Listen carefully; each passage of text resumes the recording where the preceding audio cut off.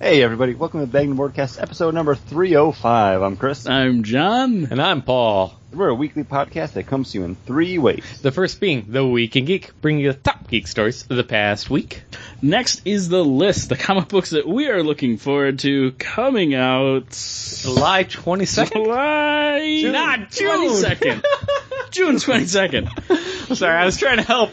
We are... And I screwed you all up?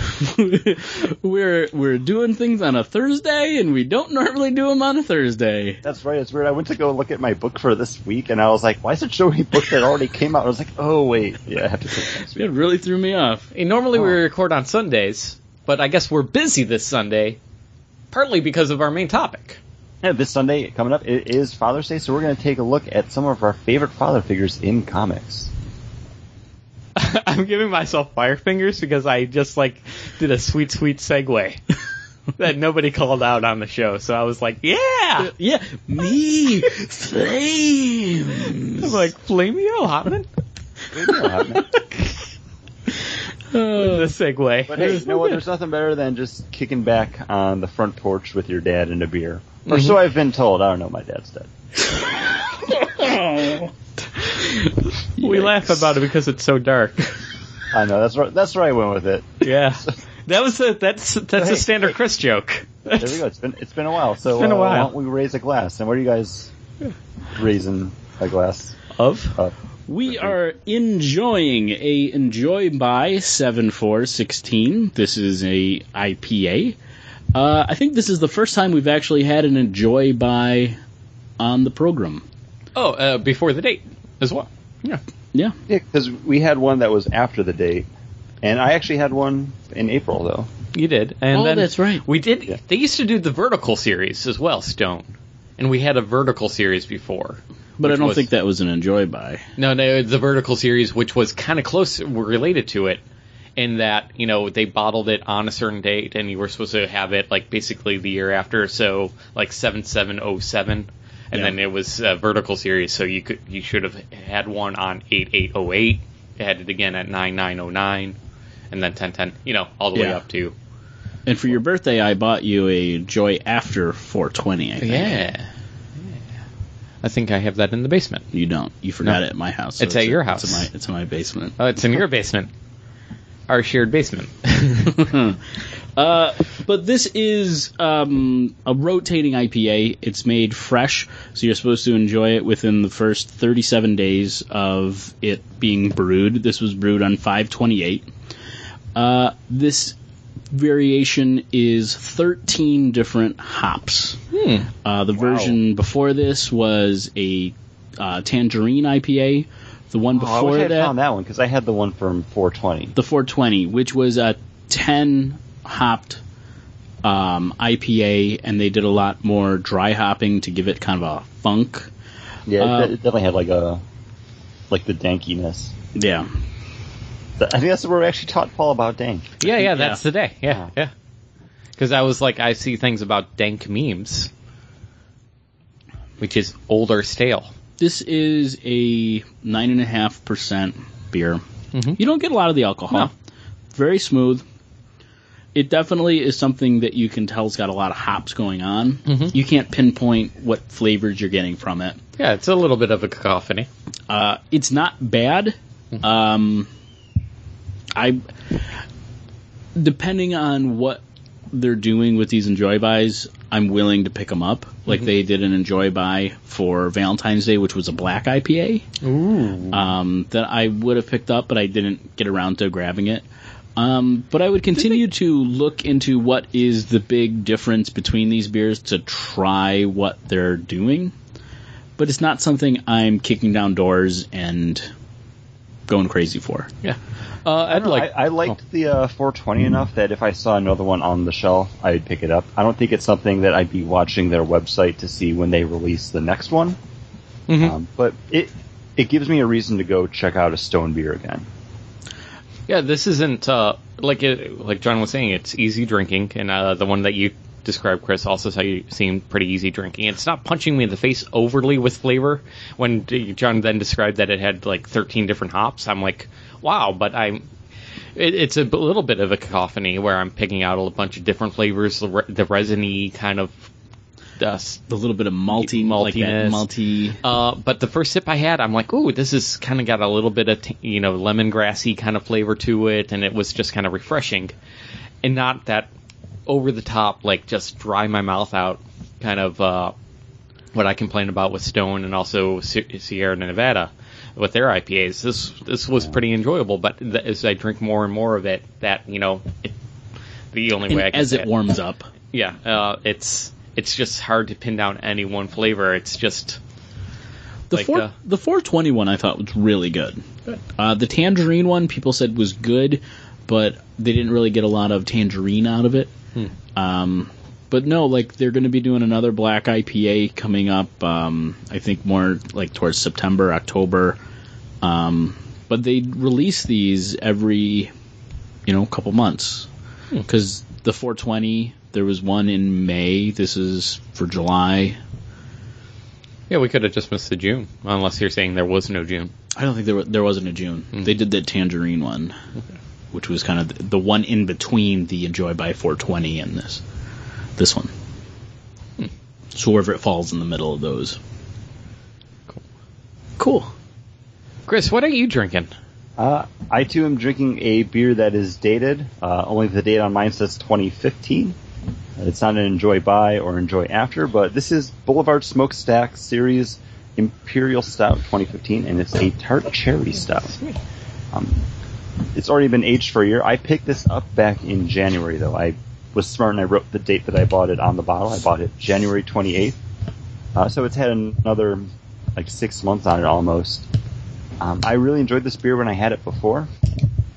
After having it sit, though, it's definitely got a lot more of the tart up front, but it fades out pretty quick after the beer's opened up a little bit. I want to say it tastes like it should be a sipper, but as soon as I take that sip, I'm like, oh man, I want a little bit more of this, and I go right back to it. It was at 11% ABV by the time it was bottled. I don't know what it's at now, having another 6 months on top of it, but I'm really enjoying this. It's a smokestack series, so they're pretty decently priced. I want to say this one was maybe like $12.99 or $15.99 when I bought it. I think it was a good investment. Boulevard, I don't drink a lot by them now because they're one of those breweries that I've had so much of just their standard offerings that I won't pick something up from them unless it's something different that I haven't seen before. But having this now makes me feel like I need to kind of go back and have that vanilla porter again because I haven't had one in a while because I've had it before. And they're usually releasing different stuff out of their smokestack series that are usually always worth a try. We've had a couple stuff from them that have been great. And there's a new version, Chris, of the Rye on Rye. I think it's called Rye on Rye on Rye. I'm off from work tomorrow, so yes, I will see if I can find that then. I don't know if it's out yet, but I've seen pictures, and it's just oh. Is it like the Sasquatch photo where it's in the background of the woods, hazy? No, I'll see if I can find it. He will see as he can find it, as Chris and I will see if we can find any news that has happened in the past 4 days. Yeah, we talked a little bit about news in our pre-show, but we don't have a lot of stuff to discuss. I think the biggest thing that we actually wound up coming up with was actor Tyler Hoechlin? Playing Superman over on Supergirl. Once it makes its jump to the CW, we will be getting more of a glimpse at Kal-El appearing. Wait a second, so it's not the kid from Smallville? No, that was kind of the hubbub, going into the CW jump. Word was that Superman would be appearing this season, and the rumor mill was churning saying it was going to be Tom Welling, or at least people were hoping it was going to be Tom Welling. But yeah, this guy, Tyler Hoechlin, known by some people from the MTV show Teen Wolf, which I'm guessing isn't based off of the Michael J. Fox movie. If it was, I'd probably be watching that. I believe the guy who played Red Arrow on Arrow is also from Teen Wolf. Oh, really? I like him.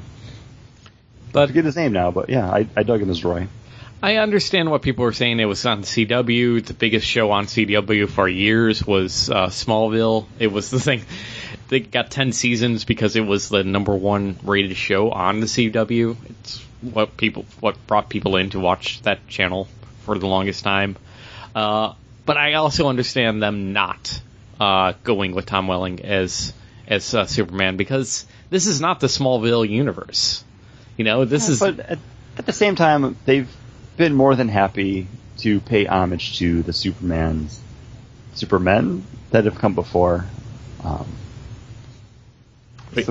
So why not? Wait, I don't understand what you're saying there. Well, I haven't watched Small Girls, or not Small. I went with Smallville, Small Girl. I haven't seen any small girls around here. Creepy, John.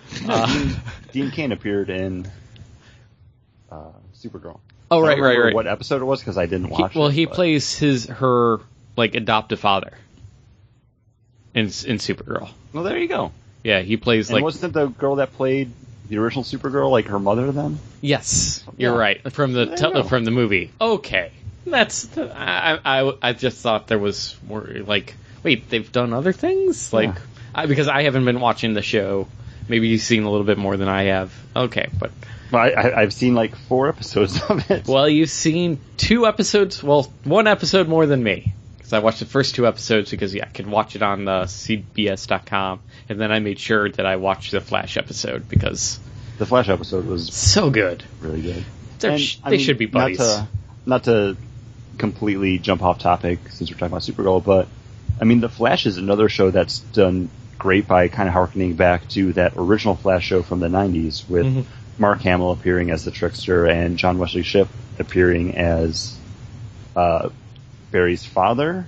Don't say anything else because Paul hasn't seen it. Don't spoil it for I didn't him. know if Paul has seen it. No, I haven't seen season 2 yet. Don't because spoil it's not it for hit him. Netflix.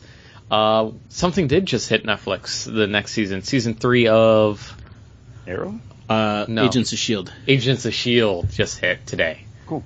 So I'll be catching up on that soon. Chris, I really enjoy S.H.I.E.L.D., not to jump further off.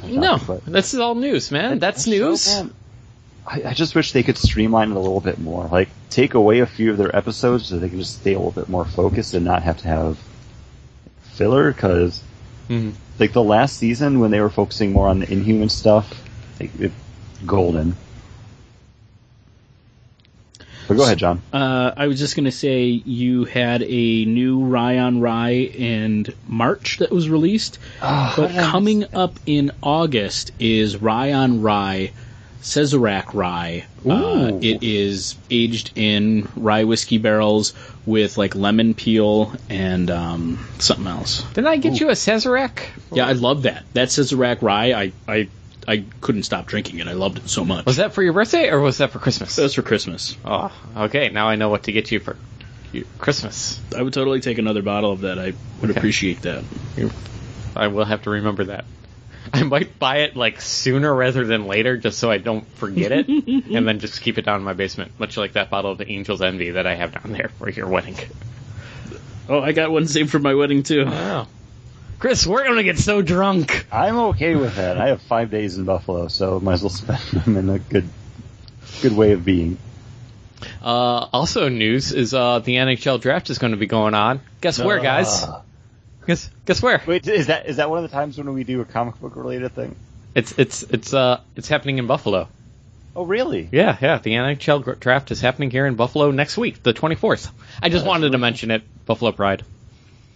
No, that's cool. If I had known about that before, I would have probably posted something about that on Facebook, because I think that's really cool. Well, you can I take back my indifference, Paul, because hockey is the one sport that I actually used to watch. It's still, and you can still post things. It doesn't have, the draft doesn't start until the 24th, and cool. You got some time. A week. Yeah. So if anybody's coming up to the Buffalo area to visit, it's going to be kind of crazy. Oh wait, no, that's on the 24th. Hey, if for some reason you are going because you're a bigger sports fan than you've ever let us know, you've already heard about all the really good breweries to go to. Mm-hmm. Yeah.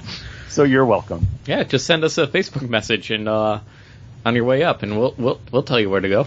Yeah. I was just talking to a new brewery that's going to be opening up shortly. Secrets. Oh no, I think I saw something posted about that. They're going to be opening up out of Jamestown, and they're all like live, fresh beers. So anything that does go from the brewery anywhere has to be kept cold and needs to be kept cold. Wow. So they're looking into having to buy refrigerator cases for stores to be able to sell their beer out of, that it'll only be their beers in that fridge. Mm-hmm. It's very interesting. That's what Coca-Cola and like Pepsi do for like supermarkets or for like smaller shops, convenience shops and stuff. Coca-Cola and Pepsi own those coolers. Yeah. That might not be the brewery I heard about then. No, we have a couple that are opening. Yeah, there's something that's just opening. I saw someone post about it on Facebook, and I didn't actually research it. But I just kind of like took note of it. I was like, oh, that's a new thing to keep an eye out for. Yeah. But I'm glad to hear there's a few more there.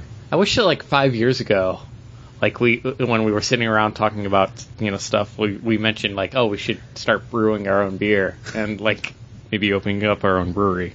We actually 5 years ago though, we had no money to we didn't have 2 pennies to like put together. We were recording in a field recorder, in a kitchen.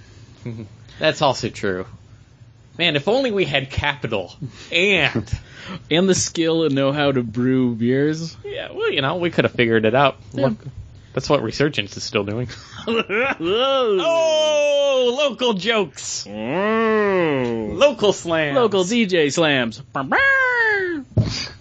don't know what that was. I hit a button. You couldn't tell, but I pressed the button and it went... It's called West Shore. Oh. West Shore. Yeah. I'll have to look that up. All right, anyways, out of the local news. Are we still talking about news? Yeah. Do we even have anything else? No, it was kind of a weak week. I mean, we don't really have a box office update, too, because we just recorded last week, so we only have the most recent movies, which were Warcraft and Now You See Me Too, which, Paul, you reported on. Yeah, and I put it on the Facebook page. Yeah, both did under $30 million, 22.4 for Now You See Me Too, and 24.4 or 26. 24.6 for Warcraft. Warcraft doing really well overseas in China. Yeah, it's like breaking records in China. Mm-hmm. And China alone is going to get that movie a sequel, I think. Oh yeah. And that's the thing. It's we might have to start realizing that here the Western audience may no longer be the theater-going audience that the movies get made for. But their theater population just started within, I think they were saying, like in the last year to 2 years, or when these people actually started going to see movies in theaters. Yeah, like it just happened, like almost overnight. No, I'm glad to hear that. I was just reading an article that was like the top 10 best video game movies, and Warcraft was number 1. Really? Out of all the other ones. They had 2 or 3 of the Resident Evil movies, and I was like, I don't think those aren't the best. Well, what list? I mean, kind of on the Warcraft line of things, I like the Resident Evil movies. They're not great by any means. They're not good by any means, but they are entertaining. Like, if I see a Resident Evil movie on like TBS or something, I will stop flipping through and watch it. I think I own 2 or 3 of them on DVD because Kate likes them. She loves zombie movies. Kate does like zombie movies, but she likes the zombie movies with a strong female lead. Most of them do. And guess what? And Resident Evil. John, I just want to say, you sent over this Boulevard Brewing 2016 calendar. I want to make this my computer background. There's so much good stuff looking on here. Just let me know if there's any other breweries, because I have almost all of them. I have their release calendars. That Bourbon Barrel Quad, though. Yeah, that looks good. The Quad? Yeah, but the Belgians in a Bourbon Barrel seems like the Bourbon Barrel would overpower the Quad. Depends on how strong. I mean, it's a fine line. All right. Well, anyways, we're not a... We're not a beer podcast? Is that what you're We are a beer podcast, I guess, but we're... Nerd culture podcast? Yeah, sorry, before you jump over, E3 just happened this past week. I was actually jumping into E3. Oh, okay, cool. Because I was just going to say, cool. That God of War footage, made me be like, okay, maybe a PS4 would be the way to go. You mean Norse God of War? God of Norse War? God of Thor. Yeah. See what I did there? I kind of took. Yeah, that's good. Thor, but Thor, yeah. I was looking for that joke, and you found it. Thank you. I like my PS4 a lot. Mm-hmm. Even though it's just, as Paul likes to call it, my Witcher machine. Yeah. Right now, is it not? Your Witcher honestly, machine? like my Xbox 360 became my Diablo 3 machine? 3 machine as soon as I started playing that. Like that was like the last game that I needed. Like I can still just boot that up and have a blast with it. And I say that, John, only because I don't have a next generation console. Because I felt like... And you are constantly buying computer games? Yeah, and I'm constantly buying games on PC because I can play the newest... I can play Witcher 3 on the PC. I haven't booted it up yet. Because I know that as soon as I start, that'll be it. Man, did you guys see the redone Skyrim? Did you see that it's also going to be free for this guy? No. Yeah, if you own Skyrim Complete Edition on PC, it's a free download. Wow, that's nice. I'd buy it. Cool. I'd buy it. Skyrim, for Skyrim Remastered, because basically they're taking the PC mods of the that their own users have created, the high-res textures and everything, and basically selling it to you PlayStation 4 members. I'll take it. And then they're giving it to us for free. I'd still pay for it. I actually own Skyrim 4 Complete Edition because I bought it on Steam. Because Steam is amazing, guys. Ooh, Steam. It was cheaper than buying the Dawnguard DLC and also the other DLC for it to buy the Complete Edition. And also Microsoft announced that they're no longer going to just sell their Microsoft games on the Microsoft app marketplace, but they're going to start using Steam. Really? Yeah. Are they sell their games? Are they going to their computer games? Yeah. Because I was just thinking 360 and Xbox and stuff. Mm-hmm. Well, now with Windows 10, it's all compatible. It's Windows 10 is on Xbox One, Windows 10 is on PC. It's all supposed to be one platform. Ah. Remember how you can cross-play your games on PC and also Xbox One? No. Okay. Well, you can. Maybe I should have got an Xbox One. You don't have a PC that can play anything. Oh. Your PlayStation 4 for you was the best choice. I really do. And with PlayStation VR coming out, Batman VR is going to be so cool. Is it? It's going to be cool. Yeah?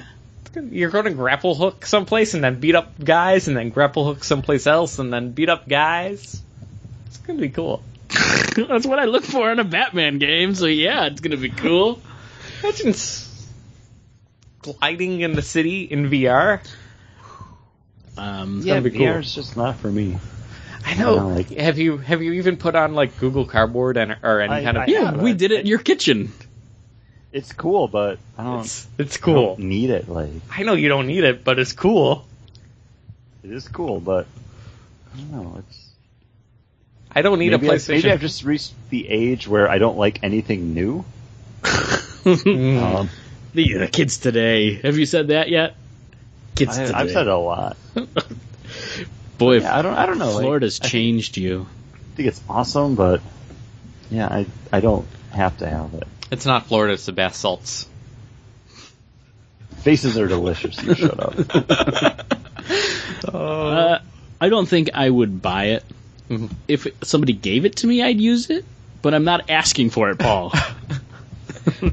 Unless you're buying it for yourself to use when you come to my house. And you're going to start inviting yourself over more often.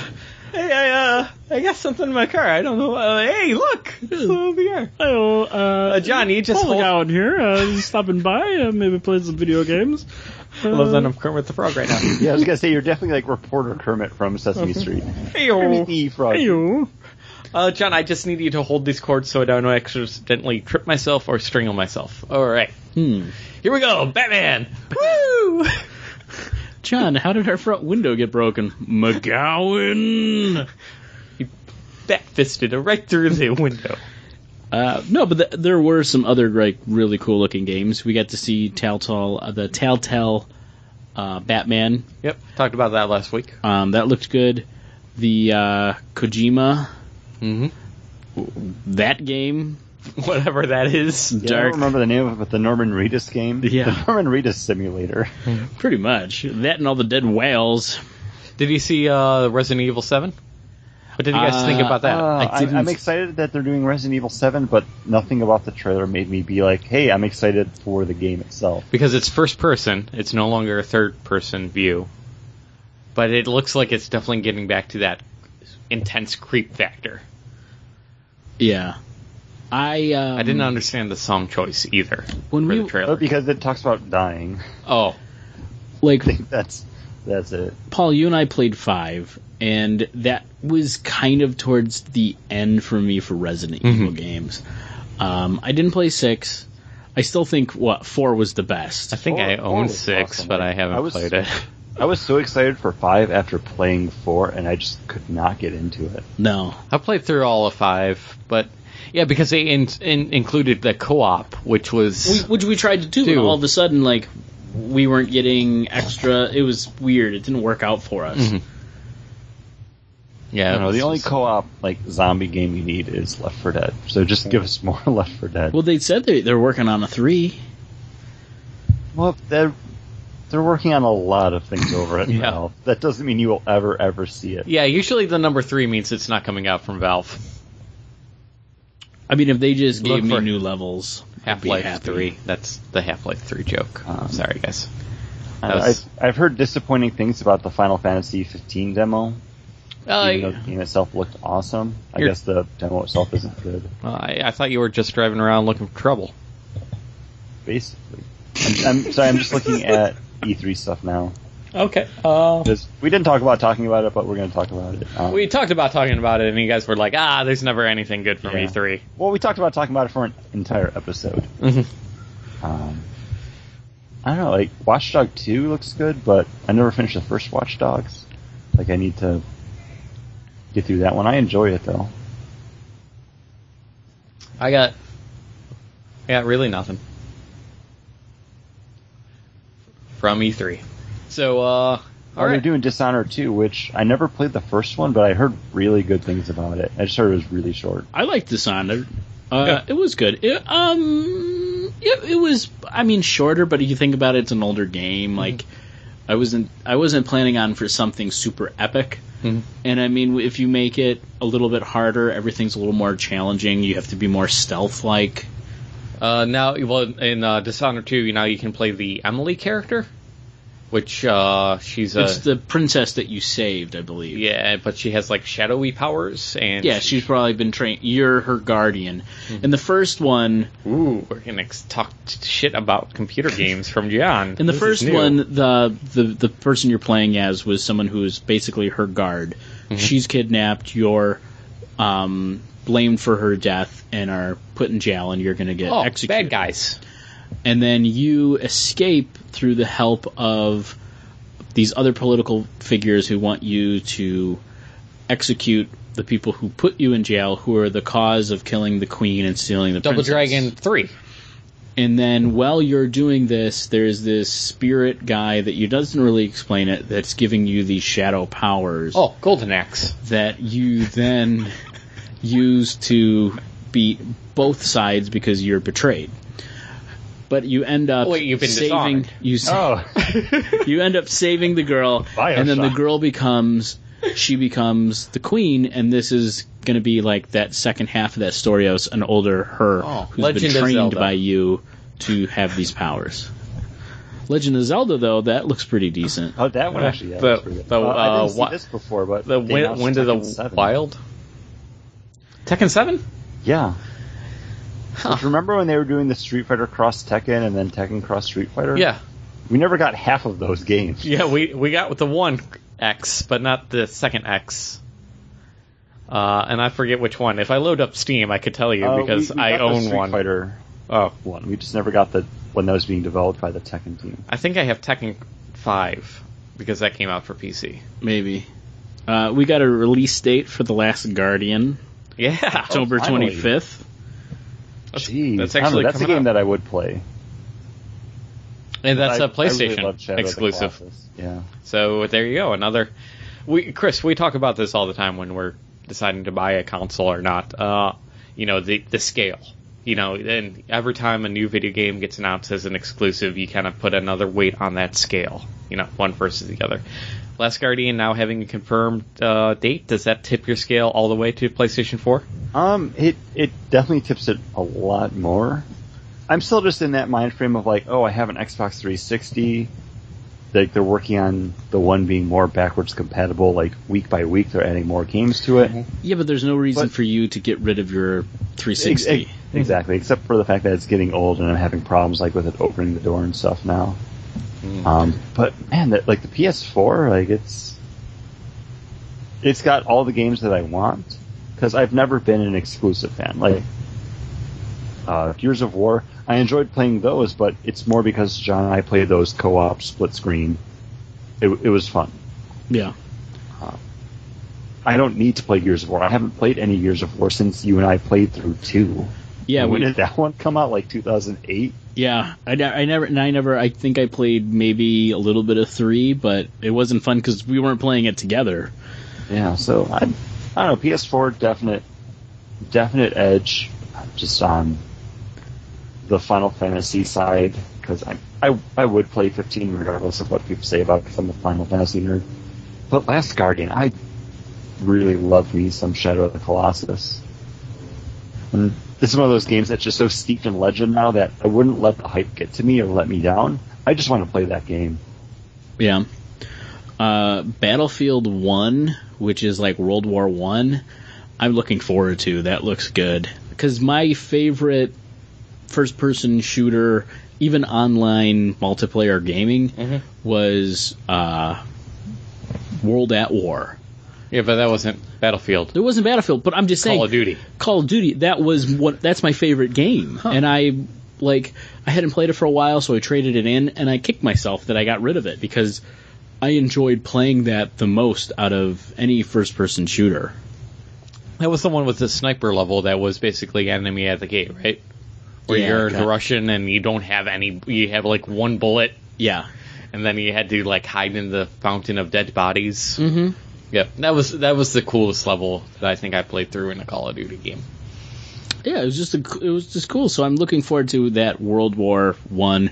Like they show you flying like those old school planes and everything, and probably having to fight the Red Baron. Like, cool. Oh, Snoopy, cool, man. Yeah, Snoopy's in flying around on a doghouse. I enjoyed that Snoopy DLC, that downloadable game. That was pretty fun. But it's weird when they came out with the zombie version of it. Yeah, that was That didn't happen. I was making World War reference. I got you. Snoopy. Mm-hmm. What is that, 7 days till you die or something, where you have to build like a house and then protect it from zombies? It looks interesting. I think that's coming out. That's not an E3 game, though. That's just coming out. So I don't own Tekken 5. I own Dead or Alive 5. Last round. The jiggling game. Mm-hmm. You got that for the boobs, right? Yep.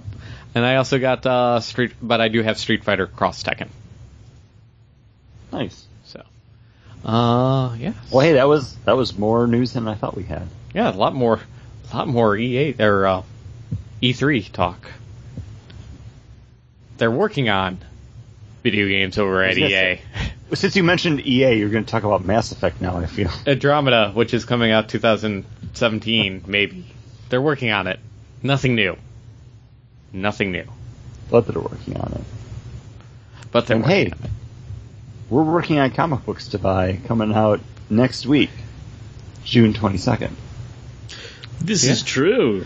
I'm going to buy Wonder Woman #1. Greg Rucka, guys. How did you like Linda Carter, apparently. How did you like the Rebirth? I haven't read it. I'm so excited. That's why I didn't pick Flash, because I haven't read the Flash yet. Yeah, but this is Greg Rucka. He won't let me down. It's going to be so sad when he lets me down, right? I don't think he'll let you down. No, he won't let me down. It's something that brought him back to doing like DC work, mainstream DC comics again. So I feel good about it. Yeah. Editors, stay out of his way. Just let him be. Because otherwise he'll get grumpy and take his ball home. I honestly think, and maybe I honestly hope that DC kind of learned their lesson with the editorial-driven events or stories or even line-wide revamps now, and they'll trust their contributors to do what they want to do because... And what they were doing before. Yeah, because that's what brings them the most press and the most sales. I mean, look at Batgirl. Batgirl is not a book by any means that you would consider to be at the top of any list ever. But hey, you know what? Definitely one of our favorite books from 2015. Yeah.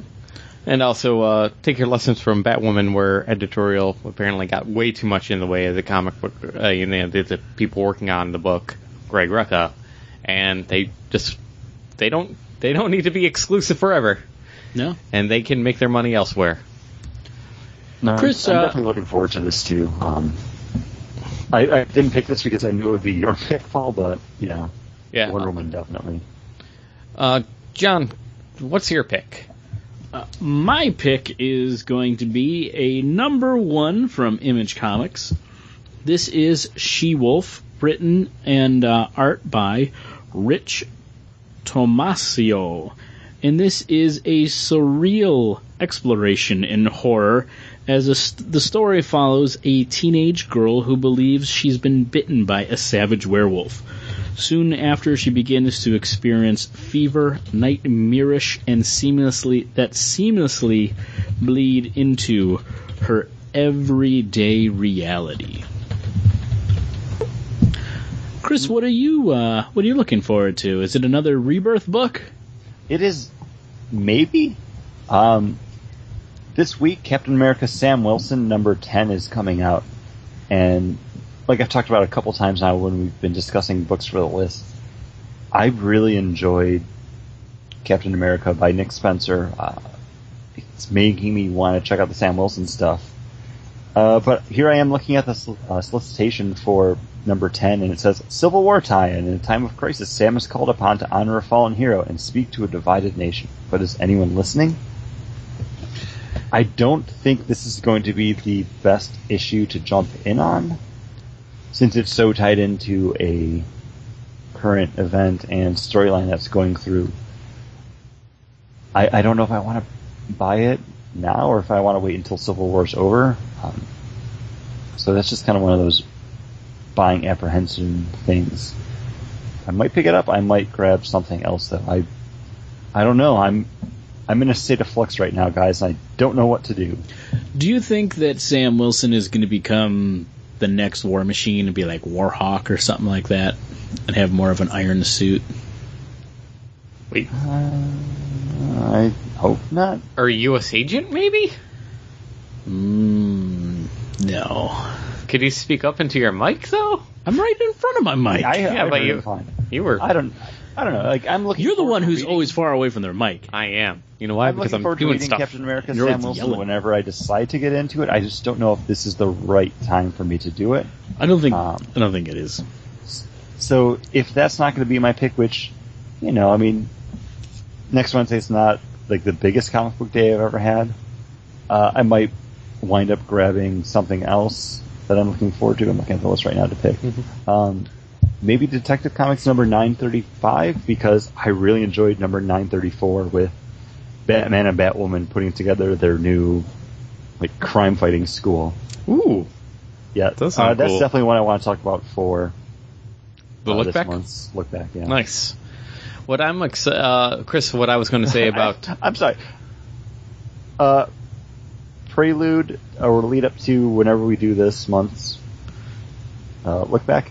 I really like Batwoman. You should. That's all I'll say. She's made by Greg Rucka. Paul, you're looking forward to a Greg Rucka book. Yeah, I talked about that, but I was going to say, Chris, you're worried about Civil War ending? It's Marvel. Civil War will never end. It'll just roll right into the next thing, which lead up to the next thing. So, what was the next big crossover we had after Civil War? Was it Secret Invasion? Yes, I believe so. Secret Invasion 2. Yep. Coming next year from Marvel Comics. Oh, then we have to live through Siege 2 and Fear Itself 2. I don't understand why Fear Itself wasn't that good. Matt Fraction was the main mind behind it. You know why? Because it was the cheap ripoff of the War Light. Because hey, remember how everybody got power rings? Everyone got hammers. Everybody gets Mjolnirs. And they change you. It's different costumes. Wait, Paul, I got something. Yeah, you got something? Thinking about everyone getting hammers, how are you guys doing with your next beer? Ooh! We're getting hammered. Yes, nice. Go ahead and give yourself some fire fingers on that, Chris. Oh, I'm doing it. You should. Can you hear it? Let me pour some beer on it to put it out. Oh no! This beer's too high in alcohol, percentage-wise. It just started more fire. Because this is the bitter chocolate oatmeal stout. And I'm yelling into the mic, so I'm going to get farther away. This is 9. This 11% Imperial Stout's hitting me now. After we took our pause, I started another glass. I'm like, yes, I like it. This is 9.2% alcohol by volume. Not quite that, 11%. But this is from their Encore series. During their 20th anniversary, which is happening right now. Stone has decided that, you know what? We're going to go back into the past and dust off some of those old recipes. And this is actually from, I believe, their 8th anniversary. This is their bitter chocolate oatmeal stout, if I didn't say that already. And this, when I first took a sip, I'm like, ooh, so smoky. This is the Stone that I know. It's hitting me over the head with flavor. And then as I've been getting into it, and my faculties have all been dulled, this is delightful. This is nice. This is got a good bit of chocolate on it. I think the mouthfeel it's there, but it's not super chewy, because sometimes you can get some oatmeal stouts that feel chewy in your mouth. This one's good. It's smooth, it's rich, and that bitter chocolate just is barely there, but it's there enough. This was bottled back in January, and I think I picked it up probably in March, and it's been in my basement since. So I don't know if letting it sit for that extra couple months, let it level out a little bit, take that kind of Stone edge off of it? I don't think I think any time on it's probably hurt it more than helped it. I think so as well. It does say that you can cellar at your a steady cellar temperature. Mm-hmm. But this definitely is good. This is no Yeti. This is no Imperial Stout oatmeal cookie or whatever. Yeah. I don't get much flavor more than just an Imperial Stout kind of flavor. There's a little maybe of a bitter chocolate. I get it on the back end, like aftertaste. Like it's more on the aftertaste. You count to 3, and then my tongue is just completely like I just had a Godiva dark chocolate square in my mouth that's now dissolved, and and that's what I really like on it. That aftertaste is great. I like the smoky up front on it too. So I mean, we've aged it for 6 months. But no, I mean, it's not bad. I would look more into some of these Encore bottles to see what's going on, but I like the Stone that we're getting now more than I ever have liked the Stone from the past. Mm-hmm. So should I kind of dip my toes back into that Stone River and not just do the Enjoy By stuff? Should I try more of the regular releases again? Yeah, I would. It's also been years since I've had a lot of it. I definitely would do that, and I'm going to definitely look out for more of these Encore series, because I'm a different beer drinker now than I was when I would have first had these Stones as well. We've always dipped our toes back into the Stone, and we've always agreed that it's Stone. It's way overboard. In the last couple of years, I believe they've made it so they're more mainstream. Mm-hmm. Like they have a Citrus Wit coming out. That's their big new release of their big new beer. And, with the fact that they're constantly doing these Enjoy Buys, instead of doing them like once or twice a year, now they're doing them every few months. On top of the fact that they're just releasing all different kinds of beers. I really liked, in the late winter, early spring, they had a espresso stout. I still have one in my fridge. We had that Mexican cinnamon one, which I loved. Mm-hmm. I thought that was amazing. next year when that comes around, I'm buying a 6-pack and I'm drinking it all. Like that to me was a perfect Christmas beer. You notice how, listeners, he said we loved it, and then he's like, yeah, I'm going to get it, and I'm drinking it all by myself. I'm going to drink it all by myself. He made eye contact with me just to let him know that I was getting none of it. You didn't like it as much as I did. I'm looking at you, listeners, right now, and by you, I mean my internet screen. I'm watching my voice go up and down as I talk, because that's what the little lines do. Mm-hmm. No, I mean, like, I think the Stone of today is better than the Stone of yesterday. Have you had anything from Sierra Nevada recently? Because that's a brewery that I feel like I should always... I like their Norwal. Appreciate more than I do. Norwal's good, but Norwal's good. It's like always been good. Mm-hmm. But that's like a darker beer. Like I like their rye. For drinking that one than I do any of the IPAs. The rye's good. The rye that comes out during the fall, early winter is really good.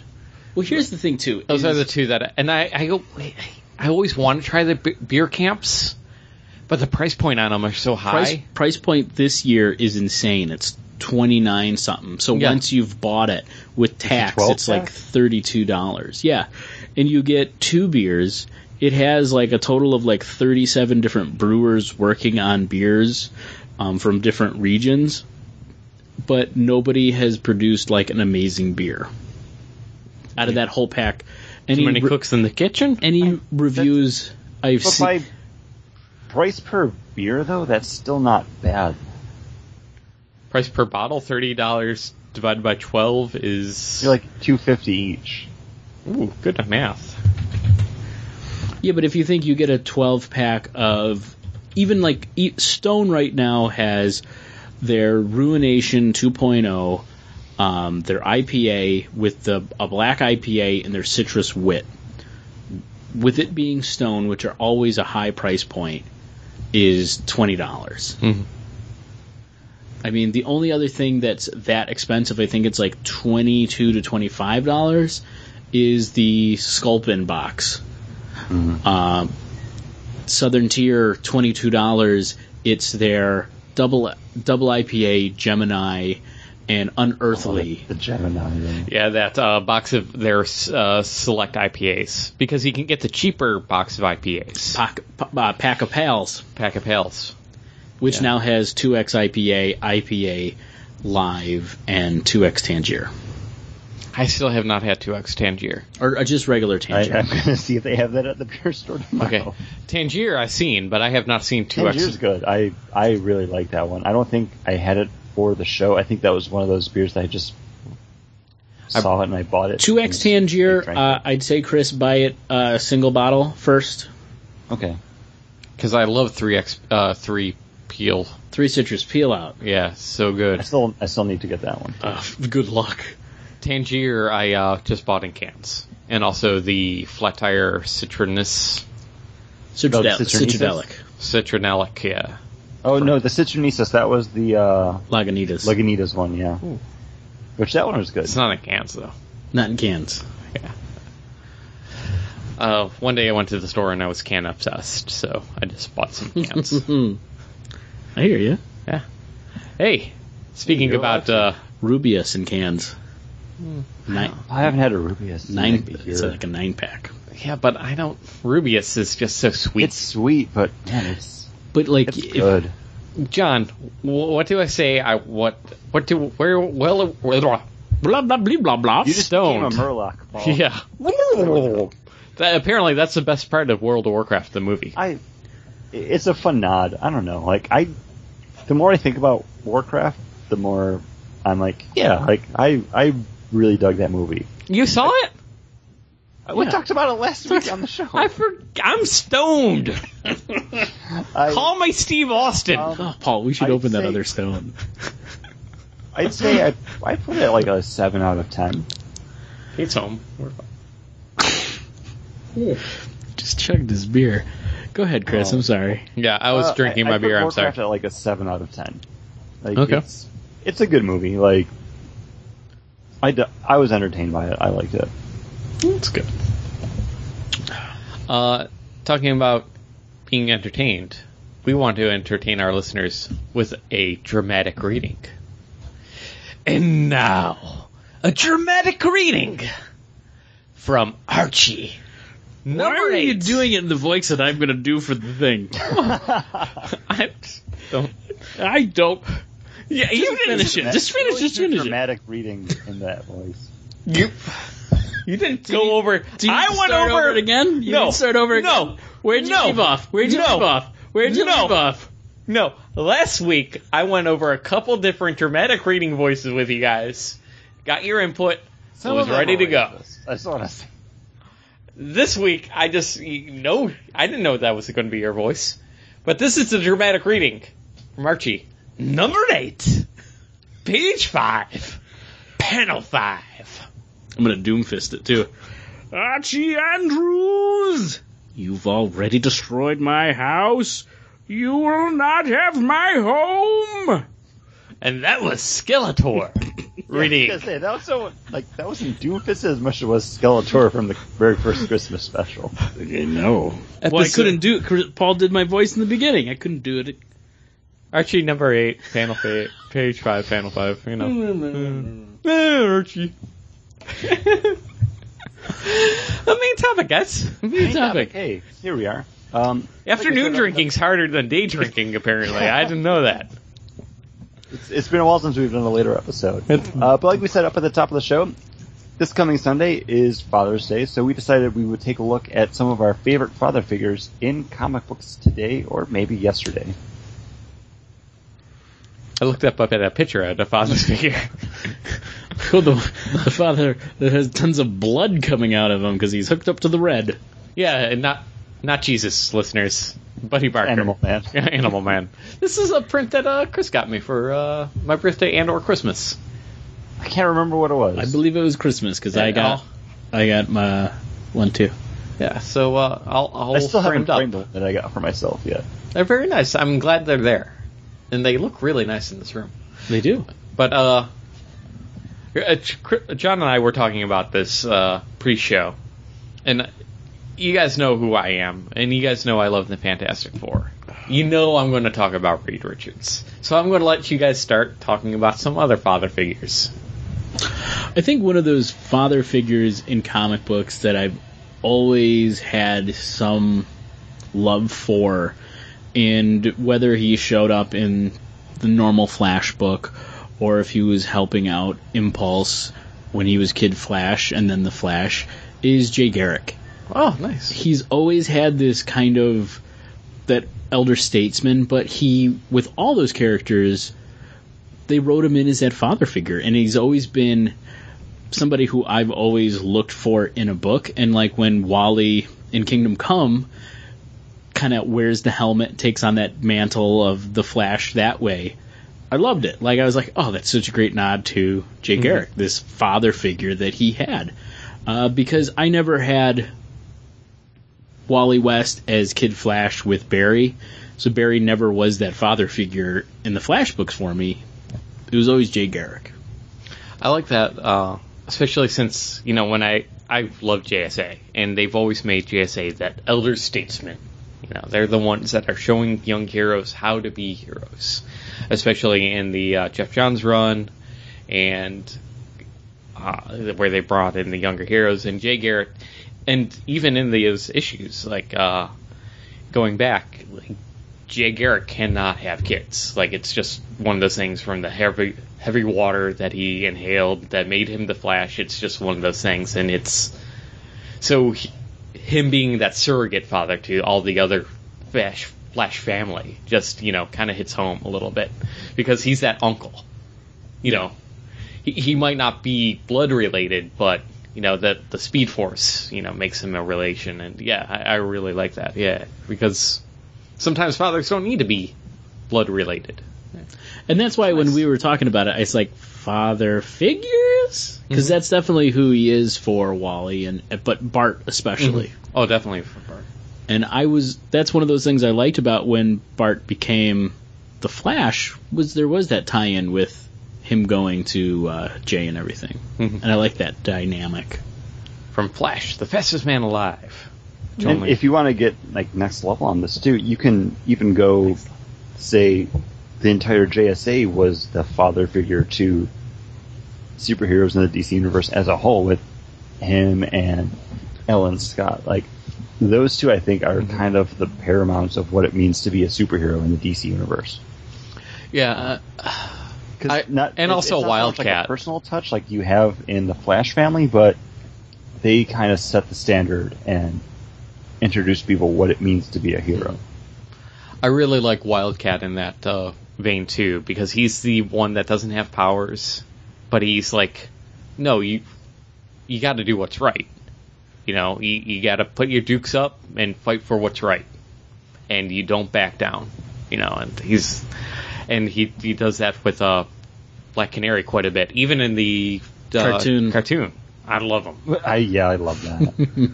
Like, so even if you haven't read the comics, just go get on Netflix and watch those Justice League Unlimited cartoons with Wildcat and the Black Canary. I think it's all the Black Canary and Green Arrow stuff is awesome in that series. You know why? Because it also crosses over with Huntress and The Question. Oh, so good. Double Date? What was it called, like Date Night or something? Double Date or Date Night, yeah. Favorite episode of that entire series. So good. It was Justice League Unlimited. It's definitely the Flash and Substance is my favorite. Yeah, that's a good one. Is that the one where he's like palling around with the rogues? Kind of. It's the rogues are out to kill him, and it's Batman and Orion. Batman and Orion show up because they know the rogues are trying to kill him, but the Flash is like Flash is like, hey, you know, what are you doing now? And Trick's just like, oh, I'm sorry, I'll go back tomorrow, or like whatever. Are you off your meds again? Yeah. I feel better without him. Come on. That's not how they work, James. What is it to the Booster Gold one? Like, greatest story never told. Oh, that one's... Yeah. I think, since we were planning out episodes, I think we need to do the whole one about Justice League. Yeah, just favorite episodes, like the primer for our primer. Yeah, just talking about the show makes me want to like go back and watch them. I watched like 3 or 4 episodes for on my birthday. Sometimes on a Saturday morning, like I'll just sit in bed, eat breakfast in bed, and just watch this. That'll be good. I think I'm gonna. Are they still on Netflix? Yeah.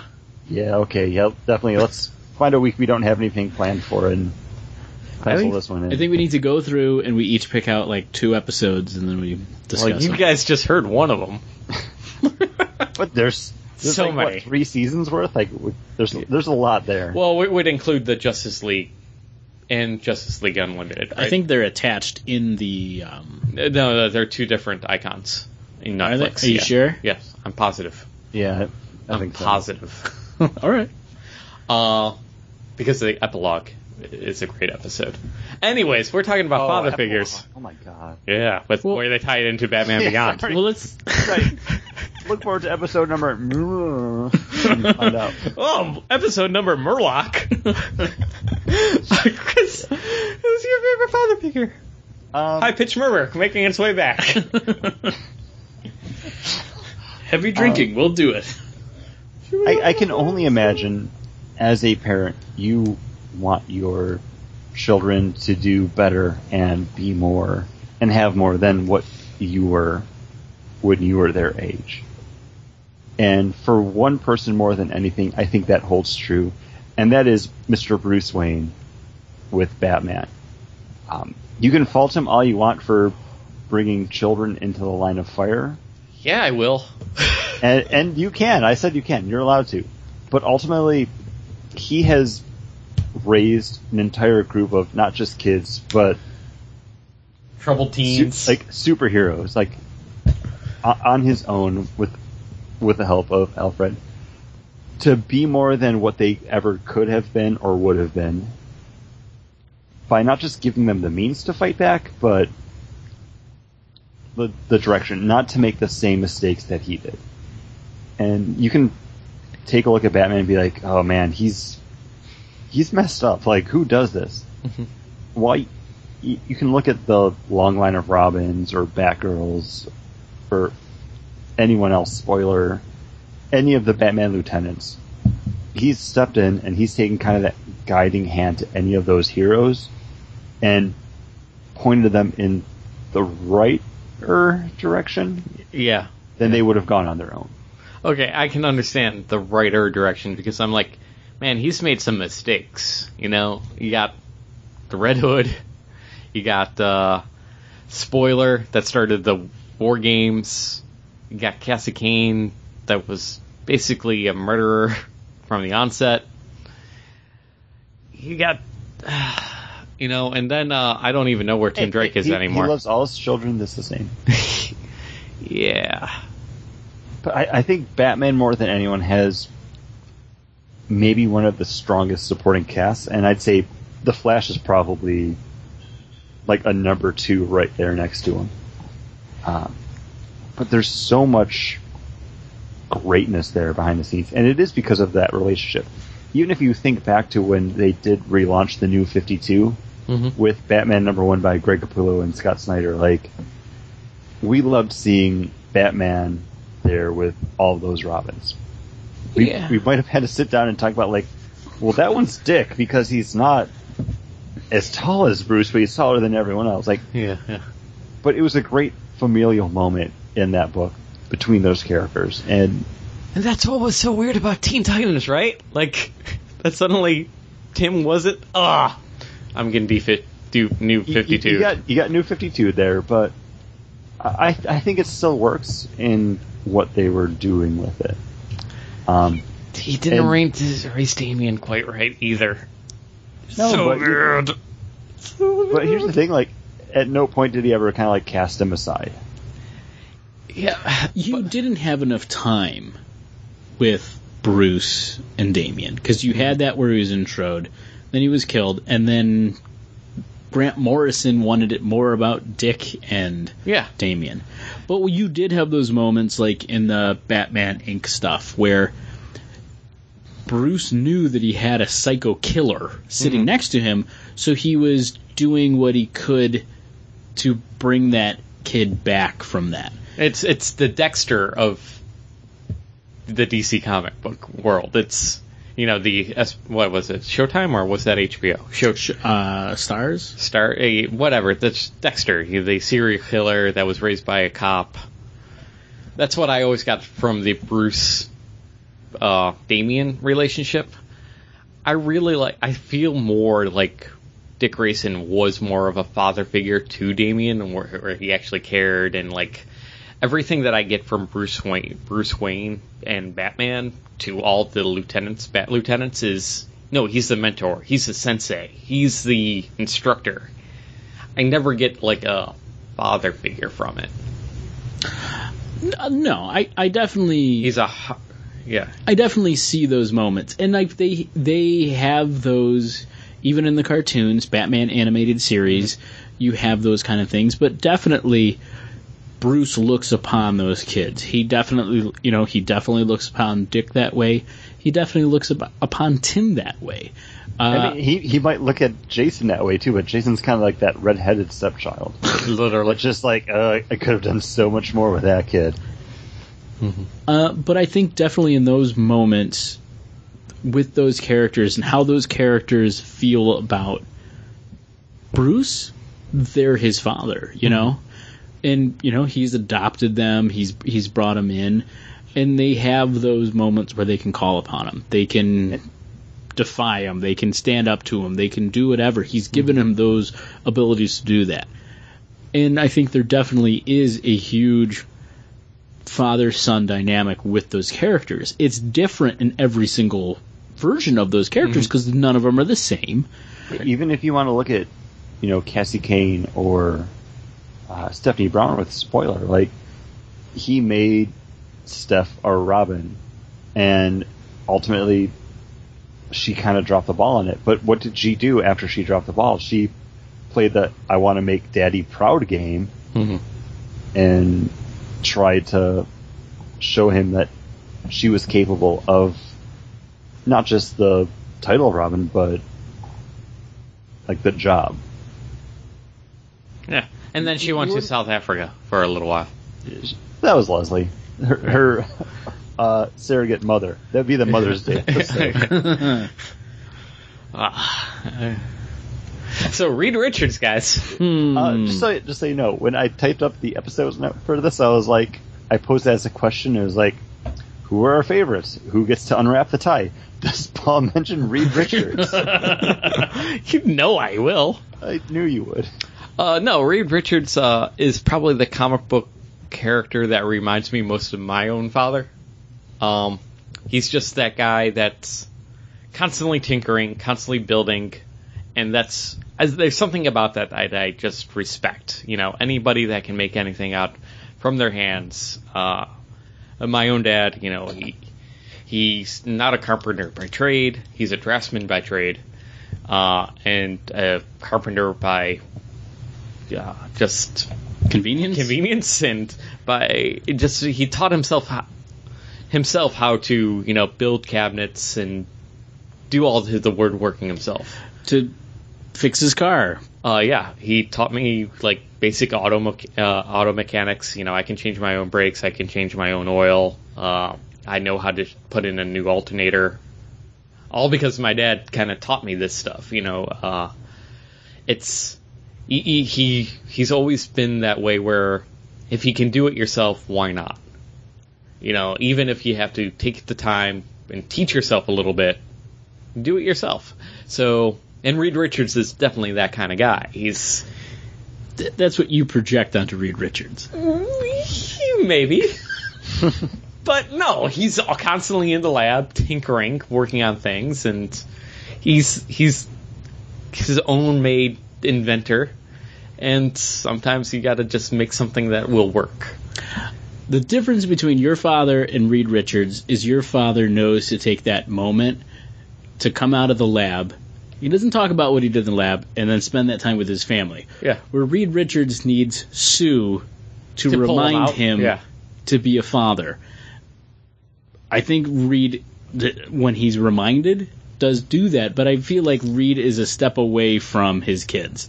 His kids are always the second thought from whatever else he's doing or what's coming on. And sometimes, when I was growing up, I think, as a younger version of myself, I always felt my dad was a little bit farther removed, and of course my mother was, but my mom was a stay-at-home mom. I lived a blessed life, guys. That's how it is. I lived the American dream. The man whose parents are still together. Yes. A stay-at-home mom and a dad that worked hard and knew how to do stuff with his hands. That's Americana right there, right? If we're talking about superhero comic book Americana, I lived it. And Reed Richards, some of my favorite moments in the Fantastic Four are those moments where Reed is he's building something, he's doing something, and it turns out at the very end, no, I did this for my family. It's the one thing that my family needs to protect, to keep ourselves safe. I'm doing this because the negative zone is right there. It's going to be coming through, so... Oh, a nihilist is pissed. Mm-hmm. And he's in love with Johnny Storm. And he's coming for you. Uh-huh. It's true. So, tinker this away. He's only separated from his family because it's the only way he knows how to protect his family. My dad is working so hard at his job, and he's spending so much, time away. He's working overtime because it's the only way he knows to put food on the table. So it's that relationship it's the one reason I always go back to the Fantastic Four. Really, honestly, truly. It's that Reed Richards. That's why I love Reed Richards. It's just that idea of the tinkerer, the guy that's just works so hard for his family. In the Mark Waid Fantastic Four, he even talks about why he made them superheroes. It's because when they came back from space, they were all genetic freaks and going to be lab experiments. So the only way out of that was to make them superheroes, and that way they would be above all that. It was the one way he could save his family. That's why he named himself Mr. Fantastic, and to put himself above just a lab rat. Yeah, so that's why I love Reed Richards. It's a lot, yeah, like you said, John, it's a lot of inferring and projecting that I do, but does it, at the end of the day, I enjoy it. Yeah. And does it matter that I project that? I hope that writers lean into that a little bit. They give it to me a little bit more. It's like your favorite song. You infer to what you want, right? I don't know. You put a lime in a coconut, you're going to drink it all up. Mm-hmm. So, Chris, you were right. Reed Richards. As soon as I started talking about Father's Day at the beginning of the show, everyone was probably like, Paul's Reed Richards. Yeah. I like tinkering around a little bit. I try to build my own things, every once in a while. That's why I built my own lightsaber. That's why I built my own Harry Potter wand. That's why I'm putting together my own arcade cabinet. Is because at the end of the day, I like tinkering. I like figuring things out. I like the puzzle of it, and I like knowing that I made it myself. I think that's always better than just going to Pinterest and following a plan. And, I get the IKEA furniture, or I purchased the replica online because it looks the best. None of my stuff looks the best. But I made it, so I'm it proud. works. And it works. Doesn't have sound, but it works. It lights up. It's cool.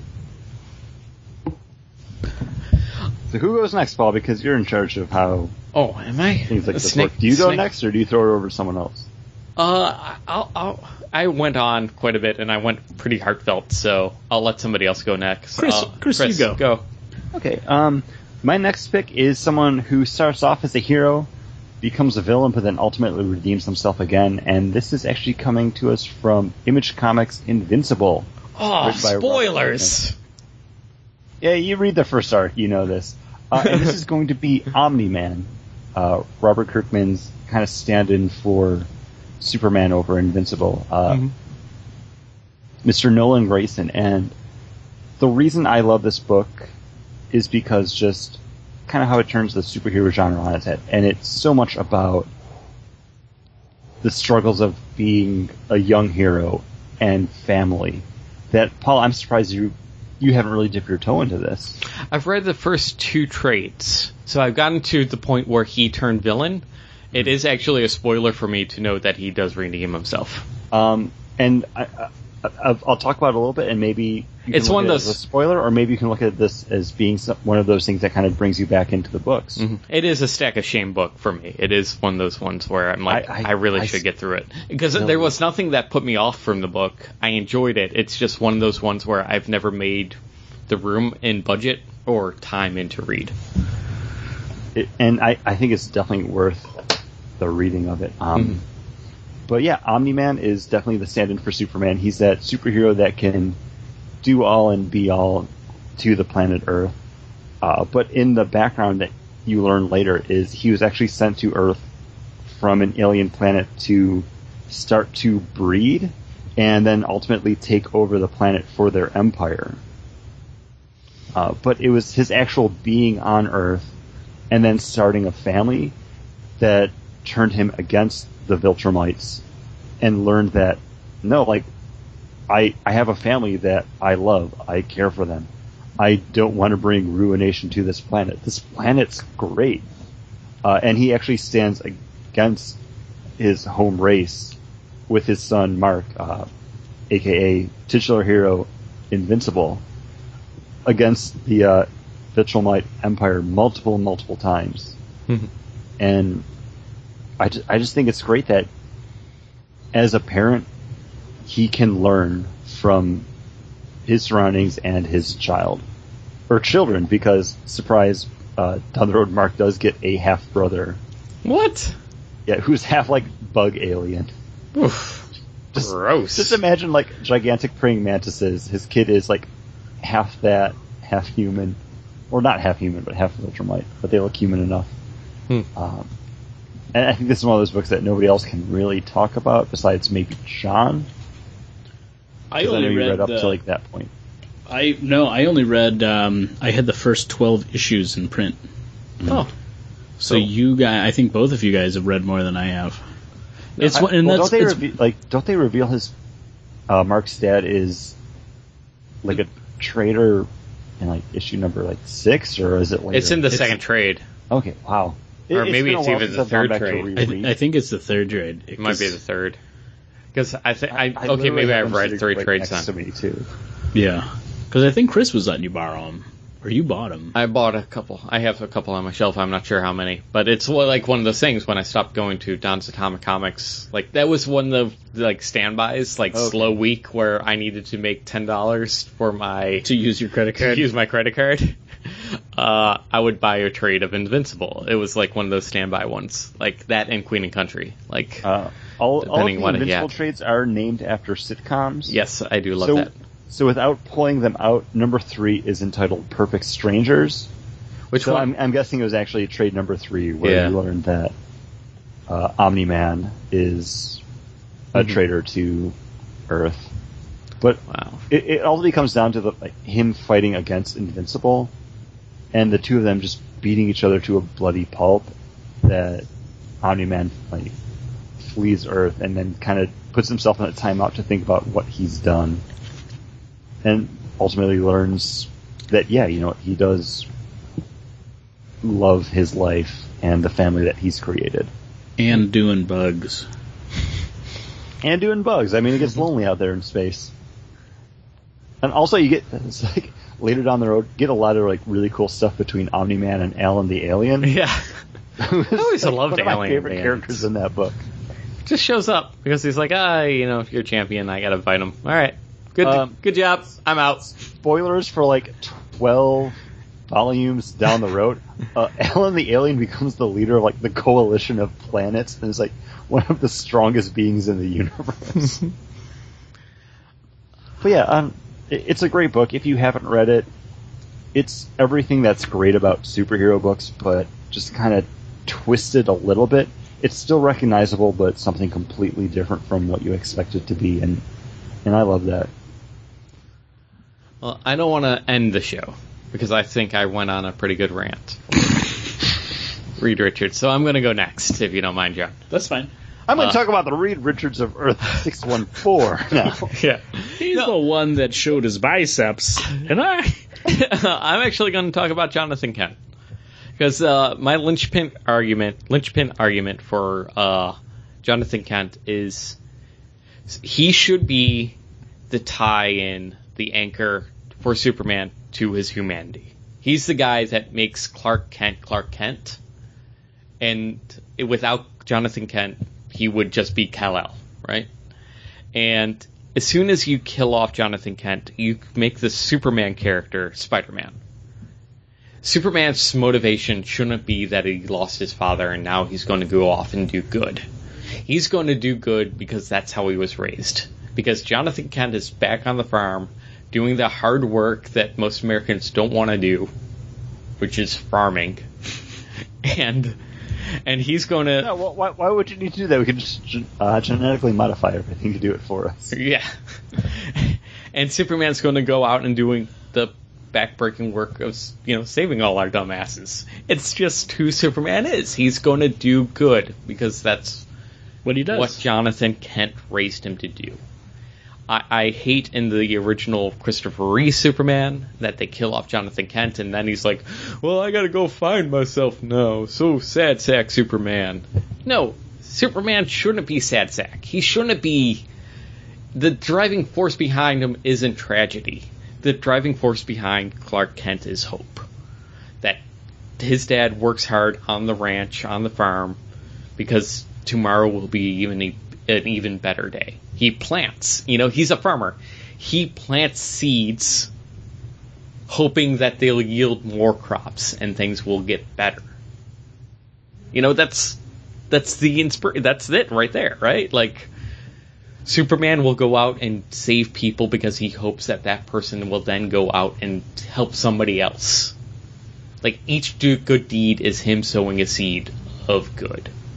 And killing off Jonathan Kent, I think, does a disservice to the Superman character. I think Jonathan Kent should be alive at all times. As long as there's a Superman title, there should be a Jonathan Kent. I ranted. I ranted. It's all good stuff because I agree. I don't read a lot of Superman stuff. He's just not a character that's interesting to me. But when he's most interesting is when he's back at home talking to Ma and Pa. Because it's the humanity of it that makes Superman interesting. God damn it, DC! Just let him have a beer with his dad. Don't make it craw root beer. Now that we have the bullshit. Rebirth 52. Aren't his parents alive again? I don't even know yet, because it's not even the Superman that we had originally. It's now the Superman we had before the New 52. Which did I buy Superman Rebirth, or did someone else? I did. I bought either Action Comics or Superman Rebirth. I thought you bought both. I might have bought them both, but I've only read the one. That's what happens when you buy comic books and you haven't had a chance to read them yet. But no, I completely agree, and that was kind of one of the heart-wrenching things about Identity Crisis too. Mm-hmm.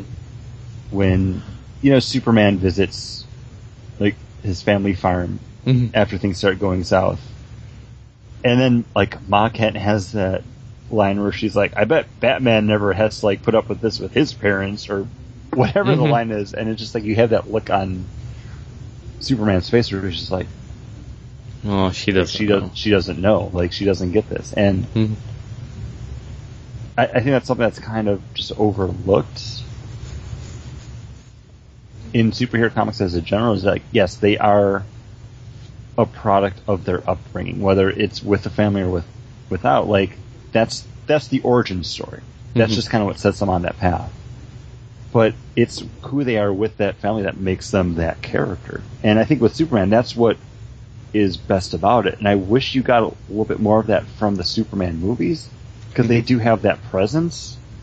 But with Man of Steel and Batman vs Superman, it doesn't have that hope to it that the Kents bring in. And that's what I don't like about those movies. And even the Christopher Reeves movies, they go more towards the Jor-El than the Kents. And I think the only time you have those really, that Pa Kent, was in the beginning of Smallville. And you have those moments, and you have that with guy. Bo Duke.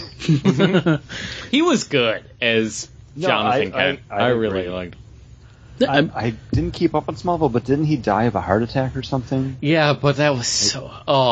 that just annoyed me, because it was the 200th episode or something, or 100th episode. He wanted to do something else. He was sick and tired of playing Pa Kent, I'm pretty sure. And it was one of those episode where... I don't know what he would have done after that. It was Superman, or not even Superman, Tom Welling, his character there, having the choice of going back in time and saving Lana Lang. And by that point, I think everybody was like, yeah, Lana Lang, all the writers have her do is look longingly into the camera and cry a little bit. So just let her die. And nope.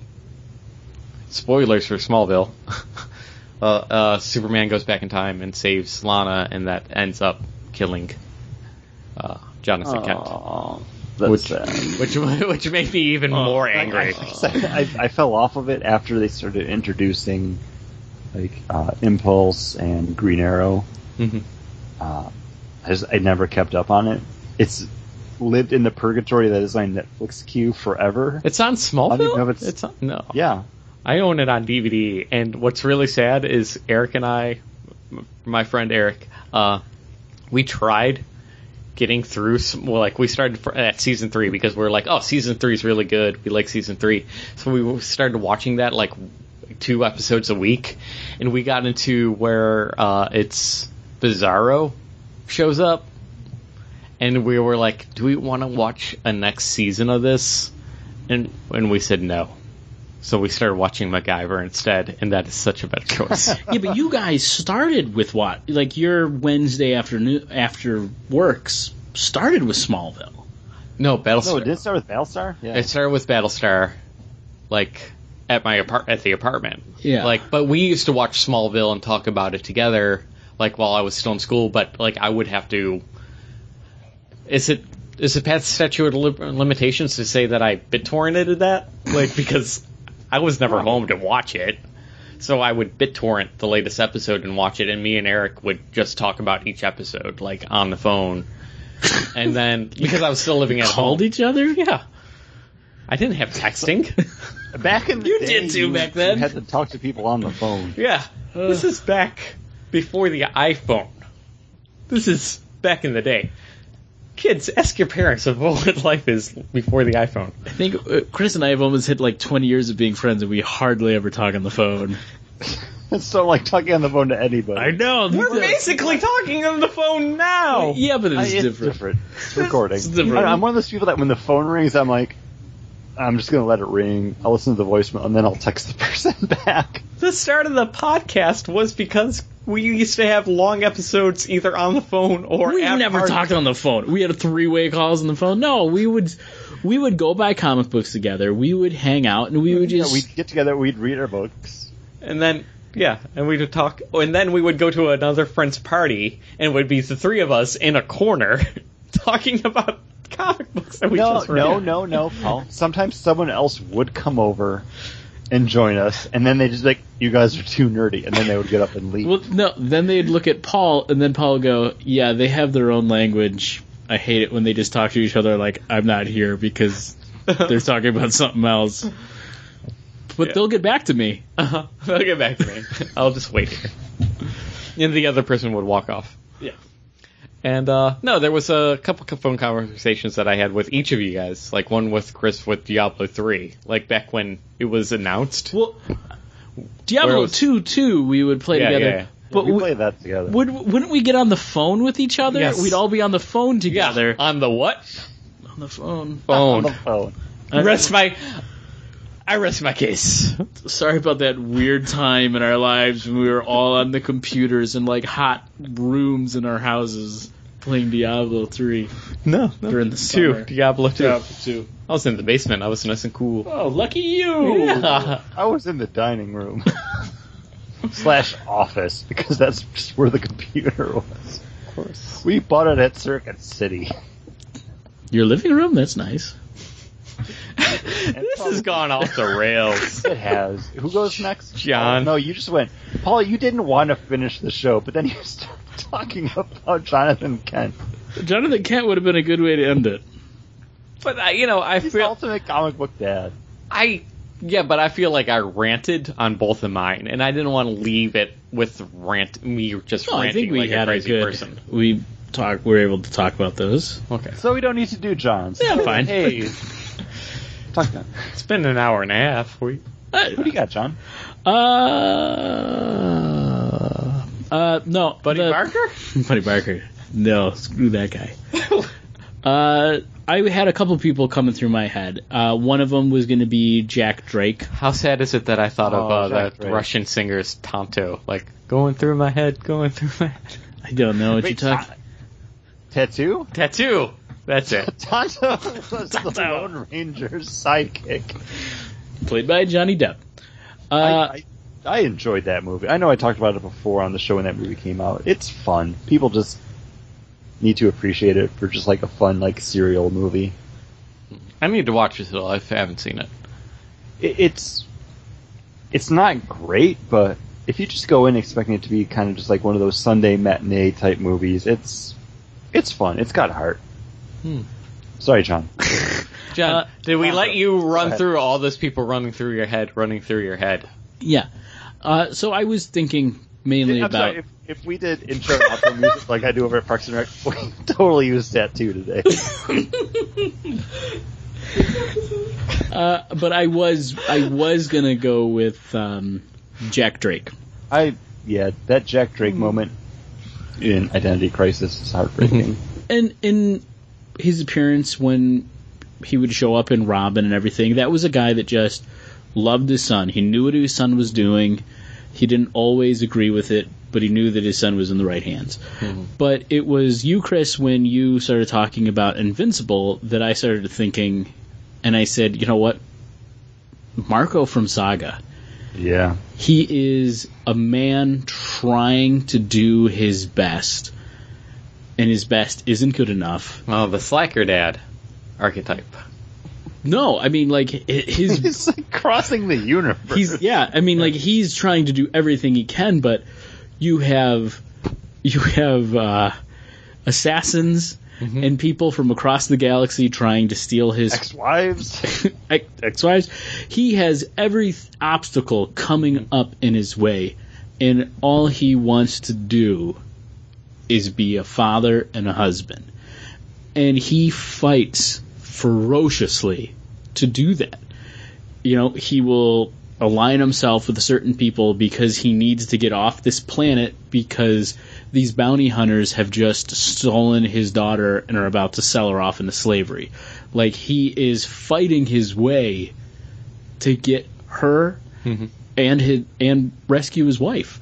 And these moments that he has, and it shows, like, when he does have these slow moments where he's just in hiding and he's the one who takes his daughter to her dance class and is watching her do her dance recital, that this man... but then when you see him with the dance instructor, you're like, no.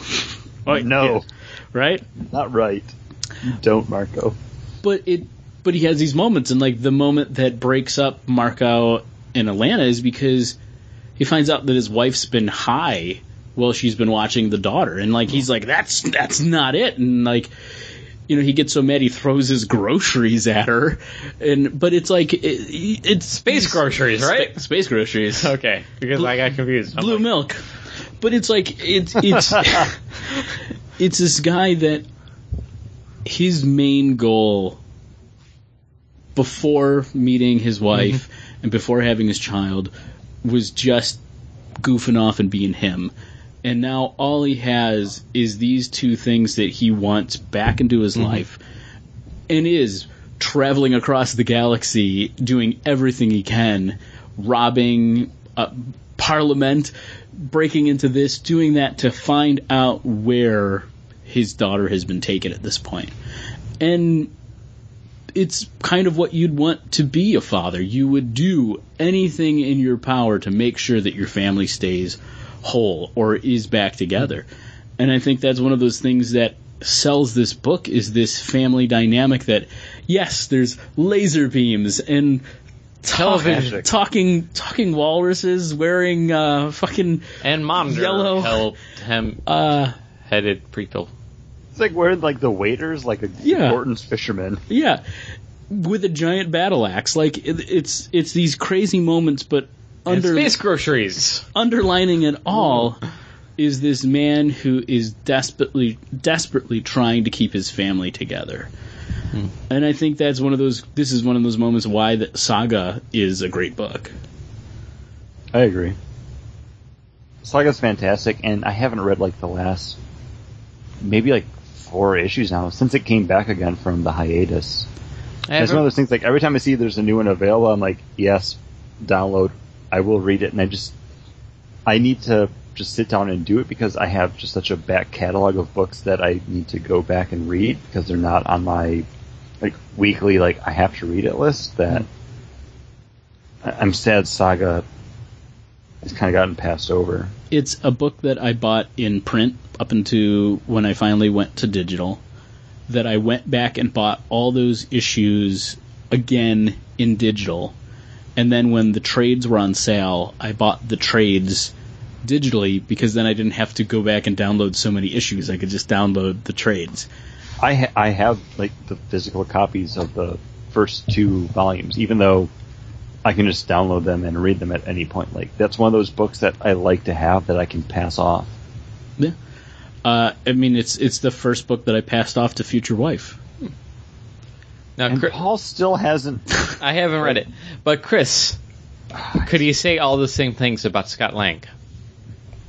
I thought about picking Scott Lang. I really did. He cares for his daughter so much that he will sneak around and be like creepy when he knows it'll upset everybody else. But he cares for his daughter. Mm-hmm. I could say that. Are we doing 3 picks? I only picked No. I only 2. But I was like... He was totally throwing that over to you to do a thing, right? No, I was just saying that because... But he just didn't make it. He would be my honorable mention. Because I haven't read Saga, but everything that John was saying, I was like, oh, he sounds like the Scott Lang character. He's that lovable goof-up. He's a little bit better dad than that Scott before, he had his daughter and everything, he was, rudderless, right? Like, and then once he had his daughter, he would do anything for her. And that's what I was thinking. No, he definitely will. And like I said, Scott would be probably my runner-up. I thought it was a little bit too obvious that I would pick Scott Lang because I've talked about Ant-Man, I think, more than anyone else has talked about Ant-Man on a podcast over the past, 2 years. Is there anything wrong with an obvious pick? I don't... Chris, what's wrong with an obvious pick? There's nothing wrong with an obvious pick, but if I had picked the obvious pick, I would have gotten to talk about Omni-Man, which Invincible is a book that's so strong, and I'm always excited when that next volume comes out. But I don't get to talk about it so much on the show because it is a book that I read in trade. Mm-hmm. I don't read it monthly because I know that I'm going to sit down and devour that trade repeatedly over the years. That that's the only way that I can actually consume it because all my Invincible trades are pretty worn. It's like Fables at this point. Those are probably my top two. So I just wanted a chance to talk about something different more than anything else. Mm-hmm. As soon as we said we were going to do this, Jay Garrick was the guy in my mind, and then the other one was one that I had to rack my brain about. And Jack Drake is the one that came up, but when Chris started talking about Omni-Man, it's the thing that Saga, that's the father. Yeah, honestly, I'm surprised that Marco wasn't number one on your list. I know. I don't know. Saga's like your book. I know. It's so bizarre. It's one of those things because Sorry, Paul, we're probably going to have to wind up doing Saga Volume 2. No, it's fine. Yeah. For my trade and pick because he never read that book. You never read past issue 1. Yeah, whatever issue, whatever we did for the show, that's all I've read. It was issue 1. Yeah. I thought we did it for trading policy. No, probably for a look back in the day. Yeah, that's the book we just might have to force Paul into reading since he made us read Dark Phoenix Saga. That is a critically acclaimed top 10 book. So is Saga, Paul. Yeah. All right. Well, anyways, it is invalid. If you think our podcast is top 10 in your heart, if you think our podcast goes on too long, go ahead and rate us and review us over at iTunes. Give us that sexy 5-star rating. Give us that sweet 5 stars. Check us out over at bagandboard.com. See the show notes for this episode and every other episode within the past year and a half. Yeah, it goes back quite a... It goes back quite far. I love our website. It just doesn't get enough love, so check that out. Check us out over on the Facebook, too. We post our show notes over there. We also post some stuff that we might be talking about for the news or just other little interesting tidbits throughout the week, too. Just be a great dad, you know? If you're a dad. If you're not, then be like Jay Garrick. Surrogate father. Just be a good person. Mm-hmm. Yeah.